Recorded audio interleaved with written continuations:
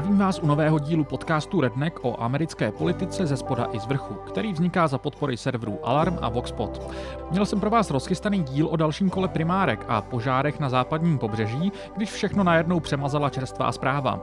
K primárkám a požárům se dostaneme někdy později. Dnes půjde o jediné. Smrt nejvyšší soudkyně Ruth Bader Ginsburg. A co v tuto chvíli znamená? U dnešního poslechu mějte prosím na paměti, že je to narychlo připravený díl o události, která se velmi rychle vyvíjí. Natočit, sestříhat, zkontrolovat, uploadnout podcast a tak dále přece jenom nějakou dobu trvá, tak mějte na paměti, že se něco od natočení mohlo posunout. Snažil jsem se ale všechno formulovat tak, aby to případný další vývoj moc nemohl změnit. Jestli zase jako u minulého dílu na poslední chvíli budu něco doplňovat zpětně, tak zdravím své budoucí já a teď už pojďme do toho.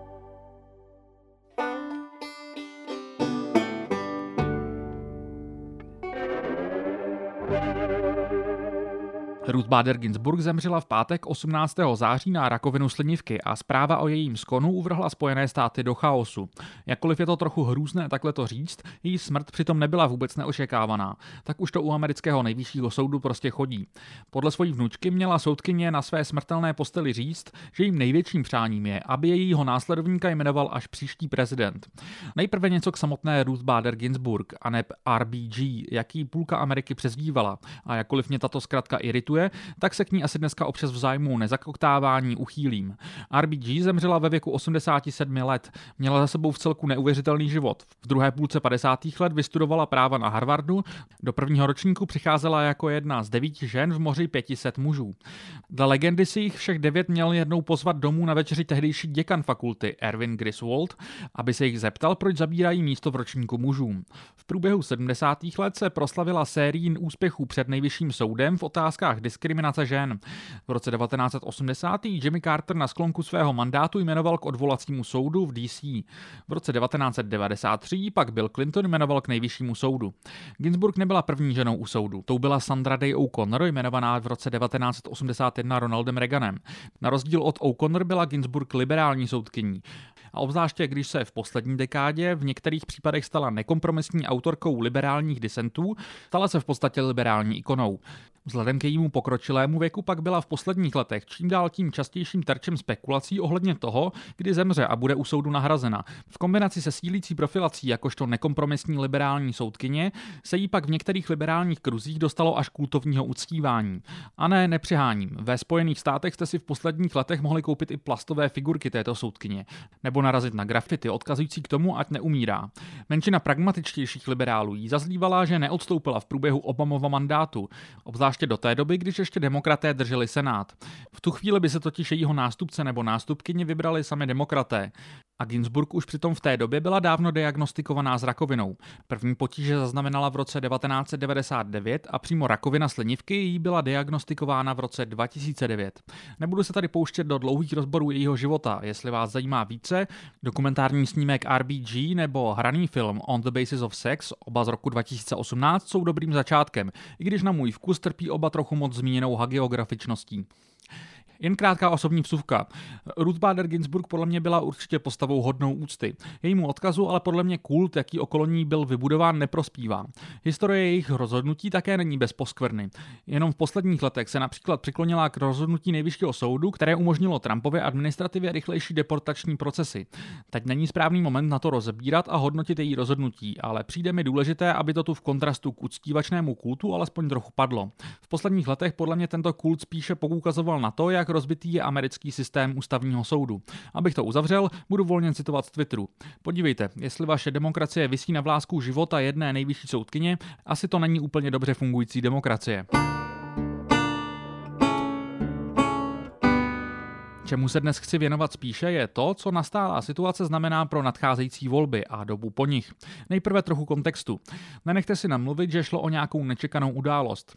Ano, ničí smrt se nedá předvídat a opět chápu, že to zní strašně, ale vyplývá to z toho, jaká moc je v současném nastavení amerického politického systému v rukou nejvyššího soudu v kombinaci s tím, že u něho slouží jen 9 soudců, kteří jsou sem jmenováni doživotně. Navíc smrt Ginsburg, jak už jsem říkal, mnoho lidí předvídalo. Donald Trump na začátku září vydal seznam 20 nových jmen, kterými rozšířil svůj už existující shortlist 20 dalších, ze kterých bude vybírat své případné budoucí nominanty k nejvyššímu soudu. Podle velkého profilu hlavy republikánů v Senátu Mitche McConnella, který v časopise New Yorker vydala v dubnu Jane Mayer, se už v té době McConnell chlubil republikánským donorům s tím, že pokud by měla Ginsburg zemřít i krátce před volbami, její místo rozhodně zaplní. Jakákoliv Trumpova nominace ale znamená ostrý konflikt s demokraty, a to z jednoho jednoduchého důvodu. Demokraté nemohou odpustit McConnellovi to, že když v únoru roku 2016 zemřel nejvyšší soudce Antonin Scalia, McConnellem vedený senát se zcela odmítl zabývat nominantem Baracka Obamy, Merrickem Garlandem. Garland přitom minimálně na poměry demokraty nominovaných soudců spadl rozhodně na konzervativnější část soudcovského spektra. Republikány držený senát tehdy vyčkal až do zvolení Trumpa, který pak hned na začátku svého mandátu jmenoval nejvyšším soudcem Neila Gorsuche, kterého senát promptně schválil. Republikáni se tehdy hájili tím, že by ve volebním roce neměl prezident nominovat a počkat na to, jak promluví americký lid ve volbách. Podle Jane Mayer Mitch McConnell hodnotí toto rozhodnutí zablokovat nominaci Obamovo soudce jako nejdůležitější rozhodnutí své politické kariéry. Přisuzuje mu mimo jiné to, že díky příslibu, že místo u soudu zaplní nominant vybraný Trumpem, přišlo k volbám více evangelikálů a ti pomohli dostat Trumpa do Bílého domu.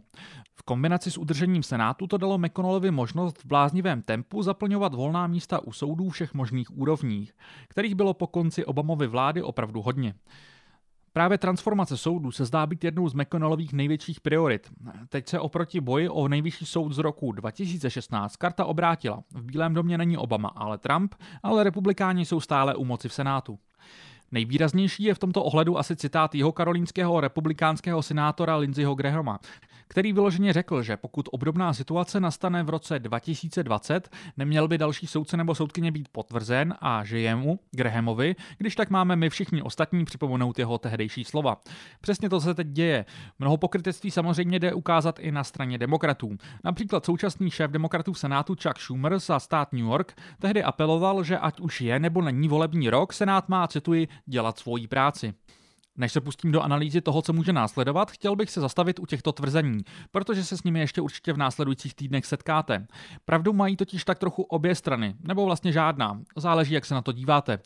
Chuck Schumer v roce 2016 zdůrazňoval, že v průběhu americké historie schválil senát ve volebních letech 17 nejvyšších soudců. Za přesné číslo teď neručím, ale rozhodně měl pravdu, že se to mnohokrát stalo. Na druhou stranu nejde říct, že by historie nestála i na straně republikánů. Podobné množství soudců totiž také ve volební roky senát odmítl. Jak to tedy je? Mají pravdu obě strany? Lžou obě strany? A jak to je vůbec možné? Ani jedna strana moc nezdůrazňuje jednu klíčovou proměnou, a to sice faktor, jestli Bílý dům, tedy výkonnou moc, které náleží jmenování soudců, a senát, tedy legislativní složku, které přísluší potvrzování soudců, drží stejná strana.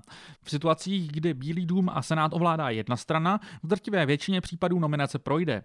A to už ať už je začátek volebního roku těsně před volbami, nebo podivné období mezi volbami a složením slibů senátorů, případně trochu pozdější inaugurací prezidenta, kterému se v USA říká lame duck season. A je specifické tím, že senátorům, potažmo jiným zastupitelům, končí mandát a někteří už ví, že budou Washington opouštět a hlasují tedy trochu jinak než uprostřed období před snahou o znovu zvolení a podobně. V situaci, kdy ale Bílý dům ovládá jedna strana a senát druhá, je běžné, že je nominace zablokována a volné místo je zaplněno až po volbách. Do větší podrobnosti a vcelku bez emocí tento aspekt rozebírá Dan McLaughlin ve svém článku ze začátku srpna na webu konzervativní National Review. Najdete ho pod titulkem History is on the side of Republicans filling a Supreme Court vacancy in 2020. Takže ve zkratce historicky vzato je chtít, aby prezident ve volebním roce nenominoval, nesmysl. Chtít, aby senát proces nezablokoval, taky. V jádru má článek na National Review pravdu. Historický precedent rozhodně je na straně republikánů. V roce 2016 drželi demokraté Bílý dům a republikáni senát a Merrick Garland neprošel. Letos ale drží senát i Bílý dům republikáni a jejich zastupitelé jedou plnou parou vpřed. Demokraté si mohou stěžovat, mohou poukazovat na to, že takto v roce 2016 republikáni neargumentovali a jsou teď pokrytečtí. A budou mít pravdu, protože velká spousta republikánů v roce 2016 argumentovala prostě tím, že ve volebním roce by se nemělo hlasovat o nominantech. Demokraté se také mohou stěžovat na to, že americký senát je ademokratický. Demokraté sice mají v senátu 47 hlasů, dva z toho, Angus King a Bernie Sanders, jsou technicky za to nezávislí, ale patří do demokratického kaukusu a hlasují dle toho, a republikáni 53. Ale vzhledem k tomu, že americký senát se skládá z 2 senátorů za každý stát a ty mají velmi rozdílně velké obyvatelstvo, volilo republikány v senátu o 18 milionů Američanů méně než demokraty a přesto mají většinu. Stejně tak si mohou stěžovat na to, že Trump vyhrál volby v roce 2016 téměř o 3 miliony hlasy méně, než kolik dostala Hillary Clinton. Ale to je tak všechno, co mohou dělat. Podle mě je záhodno tyto problémy řešit, byť si nejsem jistý, jestli prosté zrušení tzv. Electoral College, tedy systému v prezidentských volbách, za kterého těžil Trump, a alokace míst v Senátu čistě podle množství obyvatel jsou ty nejlepší řešení. Ale to je na jinou debatu. To jsou témata pro hypotetickou budoucí demokratickou většinu v Kongresu a třeba pro nějaký budoucí redneck. Ale teď je to jenom planý pláč. V obecné rovině se tím prohozením rolí a pokrytectvím obou stran podle mě nemá příliš smyslu zabývat. Jsem ale jenom proto, aby reportéři politiky z obou stran konfrontovali s jejich minulými výroky, které najdou takřka u všech senátorů, u Trumpa i Bidena. Mitch McConnell se z toho pokusil vybruslit tím, že ve svém vyjádření odkázal k tomu, že ve volbách roku 2018 republikáni v Senátu zesílili svou převahu a mají tedy mandát potvrdit Trumpova nominanta. Znamená to, že si Trump dosadí třetího soudce k nejvyššímu soudu a nejde s tím nic dělat? Nechte mě na pár vteřin vydechnout a já vám to všechno řeknu v dalším segmentu.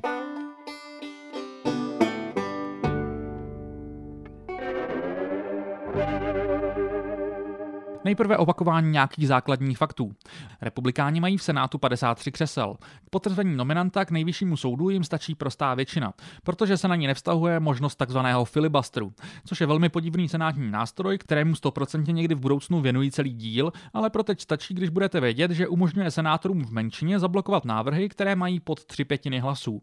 Ale od roku 2013 jeho aplikaci de facto zrušili demokraté pro soudní nominace, což v roce 2017 rozšířili republikáni i na nominace k nejvyššímu soudu.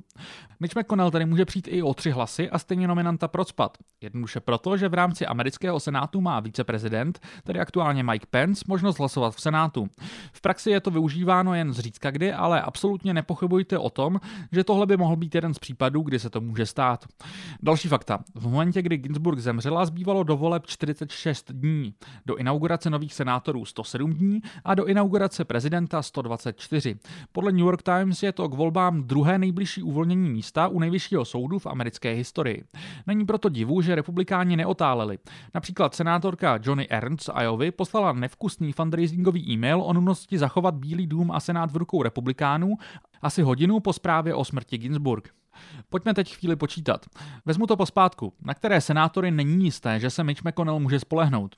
Jako první přichází v úvahu Liza Murkowski z Aljašky. Ta totiž řekla, že odmítá hlasovat o případném Trumpově nominantovi přímo jen pár hodin předtím, než Ginsburg zemřela. Susan Collins z Maine řekla pro New York Times, že jí představa potvrzení soudce v říjnu před volbami připadá moc hraniční. Roli v jejím názoru bude hrát i těsný závod, který v letošních volbách svádí se zdejší demokratkou Sarou Gideon. Pak jsou tu minulé výroky senátorů Chucka Grassleyho z Iovy a zmíněného Lindseyho Grahama z Jižní Karolíny. Nejkomičtější výrok z pohledu současné situace má za sebou, jak už jsem zmiňoval, Graham a udělal to několikrát. Úryvek z roku 2016 vám i pustím. I want you to use my words against me. If there's a Republican president in 2016 and a vacancy occurs in the last year of the first term, you can say Lindsey Graham said, let's let the next president, whoever it might be, make that nomination, and you could use my words against me and you'd be absolutely right. Chci, abyste proti mě použili má vlastní slova. Pokud v roce 2016 vyhraje republikán prezidentské volby a v posledním roce jeho prvního období se uvolní místo u nejvyššího soudu, řekněte, Lindsey Graham řekl, že nominace se má chopit až ten, kdo vyhraje volby, ať už je to kdokoliv, říká to Graham. Grassley v červenci řekl, že by se řídil takzvaným Bidenovým pravidlem a pro soudce by ve volební rok nehlasoval. Tady bych v rychlé odbočce jenom zmínil, že takzvané Bidenovo pravidlo, dříve známé také jako Thurmondovo pravidlo, o nehlasování pro nominanty ve volebním roce je něco velmi vágního a často rozporovaného. Jde mi tedy spíš o Grassleyho de facto příslib nehlasovat pro nominanta. Vzhledem ale k politické historii obou mužů, jak Grassleyho, tak Grahama, já osobně nedůvěřuji, že se svými minulými výroky budou řídit. Graham už letos naznačoval, že se uchyluje přesně k stejné logice, jakou jsem tu nastíňoval.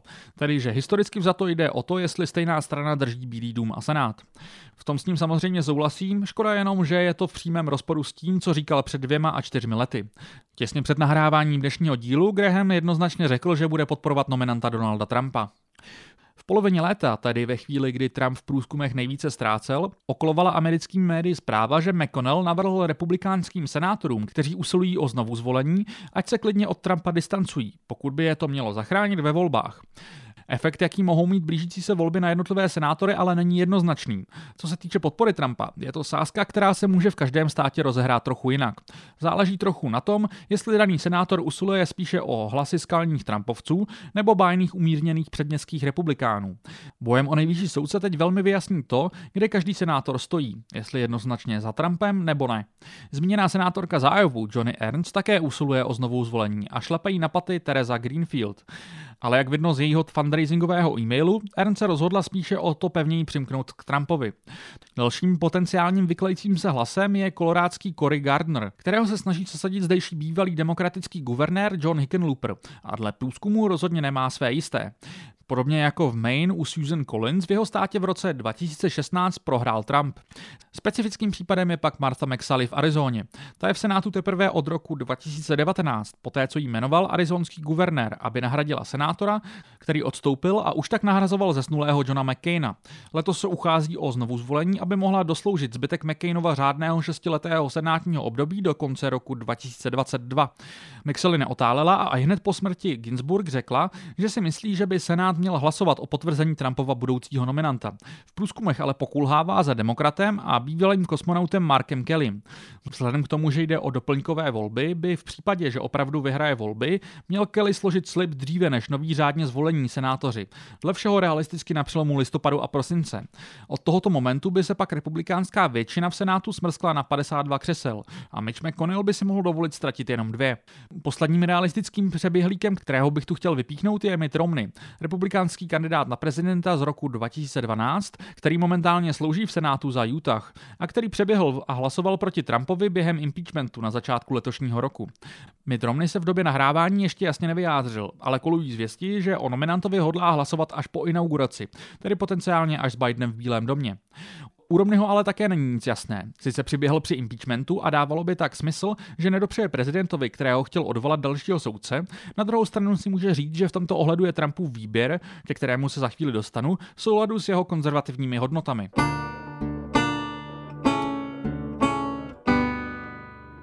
Co se tedy bude dít? Zmiňoval jsem, že v době úmrtí zbývalo do řádného termínu voleb 46 dní. Byť v některých státech už se hlasuje korespondenčně. Pokud se podíváme na potvrzovací proces 9 soudců, kteří sloužili teď společně s Ginsburg, včetně ní samotné, tak od nominace do potvrzení trval proces nejméně 50 dnů, v případě právě Ginsburg, a nejvíce 99 dnů, v případě Clarence Thomase. Šance, že by se stihl nový soudce potvrdit do voleb, je tedy podle mě dost malá. Jednak z tohoto důvodu, jednak souhlasím s Davidem Dayanem z American Prospect, že pro Mitche McConnella je výhodnější počkat s potvrzením až do zmíněného lame duck období. Dayan argumentuje tím, že pro konzervativce je nominace nejvyššího soudce ideálním motivátorem voličů. Je to samozřejmě riskantní strategie. Co když někdo z republikánských senátorů prohraje volby a poté se rozhodne hlasovat nikoliv dle stranické linie, ale dle svého svědomí, kterému bude kázat Trumpova nominanta z principu potopit? Nebo co když se rozhodne jednoduše nevracet do Washingtonu a nehlasovat? Co když se nestihne proces předtím, než případně nastoupí Mark Kelly? Co se týče motivace odcházejících senátorů, kteří by váhali, nabízí se vcelku logická vábnička, doporučení lukrativních pracovních pozic po konci senátní kariéry. Republikáni se o věrné ovečky ze senátu umí postarat. Na druhou stranu to samé jde říct i o vedení demokratů, které teď přímo lačné po případných republikánských přeběhlících. Mitch McConnell měl přes víkend republikánské senátory varovat, ať se rozhodně rétoricky nepřihlásí k pozici, kterou by pak nemohli později změnit. Odloupnutí 4, potažmo 3 republikánských senátorů rozhodně není nemožné.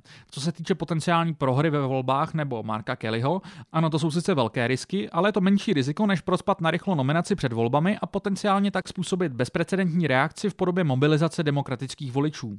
Podle Jonathana Martina z New York Times a jeho zdrojů v Senátu to prý vypadá, že McConnell směřuje k právě této variantě. Ostatně ve svém prohlášení slíbil, že Senát bude o Trumpově nominaci hlasovat. Jeho pečlivě formulované vyjádření ale vůbec nezmiňovalo, jestli před volbami nebo kdy přesně. Otázka tady je, co Trump a co demokraté.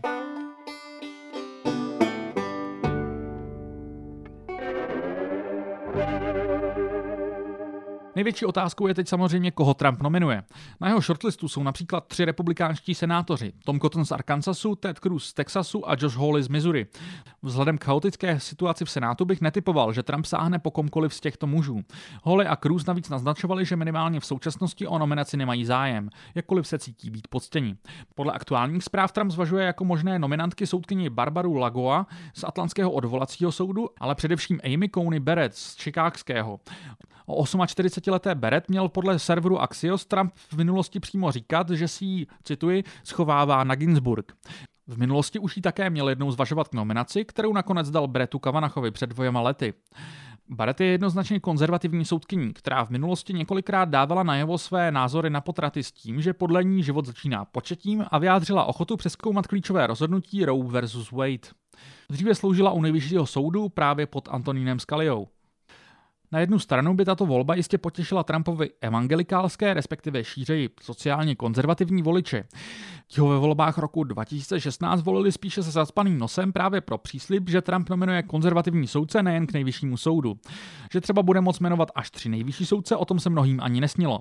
Na druhou stranu jsem tu před několika díly mluvil o zklamání, které tito voliči zažili na začátku letošního léta, kdy soud vydal pár rozsudků, které například přiřkly antidiskriminační práva trans osobám. Sociálně konzervativní voliči si do té doby říkali Bud Gorsuch, ale přece Gorsuch, kdykoliv zaváhali v podpoře pro Trumpa. Právě soudce Gorsuch ale klíčově hlasoval proti jejich zájmu na začátku léta a hrozilo tedy, že jejich ochota podporovat Trumpa do budoucna ochladne. Je jasné, že Trump a McConnell se díky příležitosti, která jim spadla do klína, budou snažit zopakovat kouzlo z roku 2016 a nalákat tak znovu trochu zklamané sociálně konzervativní voliče. V případě, že by Trump dosadil Barrett, stal by se právě Gorsuch de facto středovým hlasem u soudu, což je představa, která liberály dost děsí.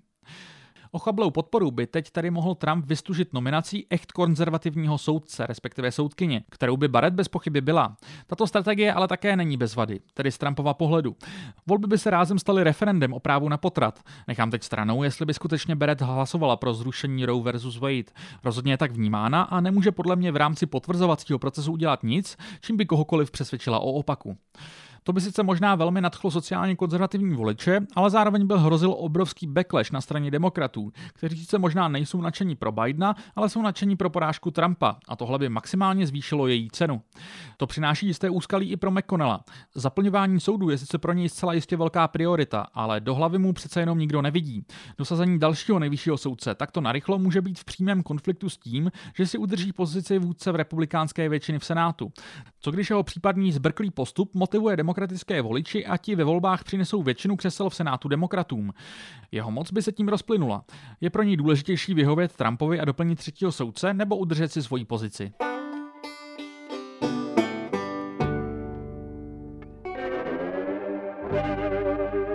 Takže abych to shrnul, jestli vám letošní rok nepřišel jako dostatečně vyhrocená apokalypsa, tato událost zase přilévá trochu do ohně. Je tu samozřejmě ještě několik proměnných. Šéf demokratů v Senátu Chuck Schumer by mohl dělat všechno proto, aby potvrzení opozdil procesně. To by jednak celý souboj vyostřilo, jednak v minulosti přes veškerou rétoriku Schumer šel v procesních otázkách, co se týče potvrzování Trumpových soudních nominantů, republikánům velmi na ruku. Bývalý speechwriter Bernieho Sanderse David Sirota naopak navrhuje, že jediný způsob, jak dotlačit Schumera k ostřejší reakci na nastálou situaci je, aby na poslední chvíli někdo z levicového křídla demokratů věrohodně pohrozil tím, že proti Schumerovi stane ve volbách. Upřímně řečeno mi na takovýto krok přijde zatím toto levicové křídlo moc bezzubé a dezorganizované. Kdyby se náhodou v letošních volbách demokratům podařilo získat Bílý dům i většinu v Senátu, rýsují se možnosti, jak by mohli na nastálou situaci po případném potvrzení Trumpova budoucího nominanta reagovat. První nutností by bylo definitivní zrušení zmíněného filibusteru. V posledních týdnech Joe Biden naznačoval, že by k něčemu takovému mohl být nakloněn. Pak je tu vcelku bezprecedentní možnost, která v posledních letech žila spíše na okraji demokratické strany, ale v současné situaci začíná nabírat na síle. Pokud Trumpovi nominaci vyjde, budou u soudu 3 nominálně liberální a 6 konzervativních soudců. O tom, že realita, co se soudcovské filozofie týče, je trochu komplikovanější, jsem mluvil ve zmíněném 22. díle. Nicméně, ať už je republikány jmenovaná hypotetická šestice skutečně originalisty, nebo jestli skutečně všichni hodlají rozhodovat sociálně konzervativně a ne spíše libertariánsky, rozhodně nepůjdou přímo na ruku demokratické agendě. S podobnou situací se potýkal v 30. letech Franklin Delano Roosevelt, který se proto chtěl uchýlit k specifické kličce. Americká ústava nestanovuje jasně, kolik má mít nejvyšší soud členů. Původně jich to bylo 6 a po handrkování v půlce 19. století, kdy v jednu chvíli počet vyskočil až na 10, se v roce 1869 ustálil na 9. Roosevelt pak v 30. letech chtěl přidávat soudce, aby zvrátil konzervativní povahu soudu, který házel klacky pod nohy jeho novému údělu. Roosevelt ale pro tento takzvaný court packing nezískal podporu ve vlastní straně a nic tak dramatického se tedy nekonalo. Jak jsem ale zmínil, ve světle Trumpových nominací začal tento nápad nabírat na popularitě. Hrozí ale, že kdyby se k tomuto kroku demokraté uchýlili, bude v současné polarizované Americe takto nafouknutý soud a jeho rozhodnutí vnímat konzervativnější část Ameriky jako nelegitimní. Řadoví demokraté se teď snaží zvyšovat tlak na republikánské senátory, kteří letos usilují o znovuzvolení tím, že přispívají na kampaně jejich demokratických oponentů. Jenom v první hodině poté, co byla zveřejněná zpráva o smrti Ginsburg, evidoval server ActBlue asi 10 milionů v darech na různé demokratické senátní kampaně. Trochu komická mi v tomto ohledu přijde snaha přispět na kampaň Amy McGrath, která se v Kentucky snaží sesadit právě Mitche McConnella. Server 5380 dává momentálně asi 4% šanci a jestli něčím její kampaň netrpí, tak je to nedostatek peněz. Demokraté rozhodně mohou přispívat lepším kandidátům s větší šanci na úspěch a u kterých budou mít jejich peníze větší dopad na výsledek. Můj osobní pohled je takový, že americký nejvyšší soud je rozbitá instituce. Myslím, že rozhoduje o věcech, které by spíše měla řešit americká legislativa, která světe divce byla otci zakladateli Spojených států původně zamýšlená jako nejsilnější strojce vedle Bílého domu a nejvyššího soudu. Obzvláště v posledním století se ale postupně začala zbavovat z odpovědnosti, která se přilala jednak v sílící moc prezidenta, jednak právě nejvyššího soudu. Jakkoliv si tedy myslím, že by nejvyšší soud bylo záhodno zreformovat, myslím si, že ta reforma jde také udělat velmi špatně. Jedním z návrhů, co léta koluje, je, že by soudci k tomuto soudu nebyli jmenováni doživotně. Zastánci omezených mandátů argumentují tím, že v době vzniku americké ústavy byla doba dožití razantně nižší a systém nepočítal s tím, že soudci budou u soudu sloužit klidně 40 let. Dalším návrhem je zmíněné zvýšení počtu soudců, aby se zmírnila váha jednotlivé nominace. V momentě, kdyby se oba plány zkombinovaly, šlo by tím zajistit, že by každý prezident měl šanci dosadit rovnoměrnější počet soudců a nejvyšší soud by tak byl méně dílem náhody a historické štěstěny. Nutno podotknout, že tyto návrhy rozhodně nejsou nějaká levicová fantazie a podporují ji i postavy na pravici, jako například bývalý republikánský guvernér Texasu Rick Perry. Abych ale nekončil příliš optimisticky, dokážu si představit, že v špatném provedení jenom court packing přispěje k další polarizaci Spojených států. A nechci říkat, že budou zase o krůček k hypotetické druhé občanské válce, ale ano, budou zase o krůček blíže k hypotetické druhé občanské válce.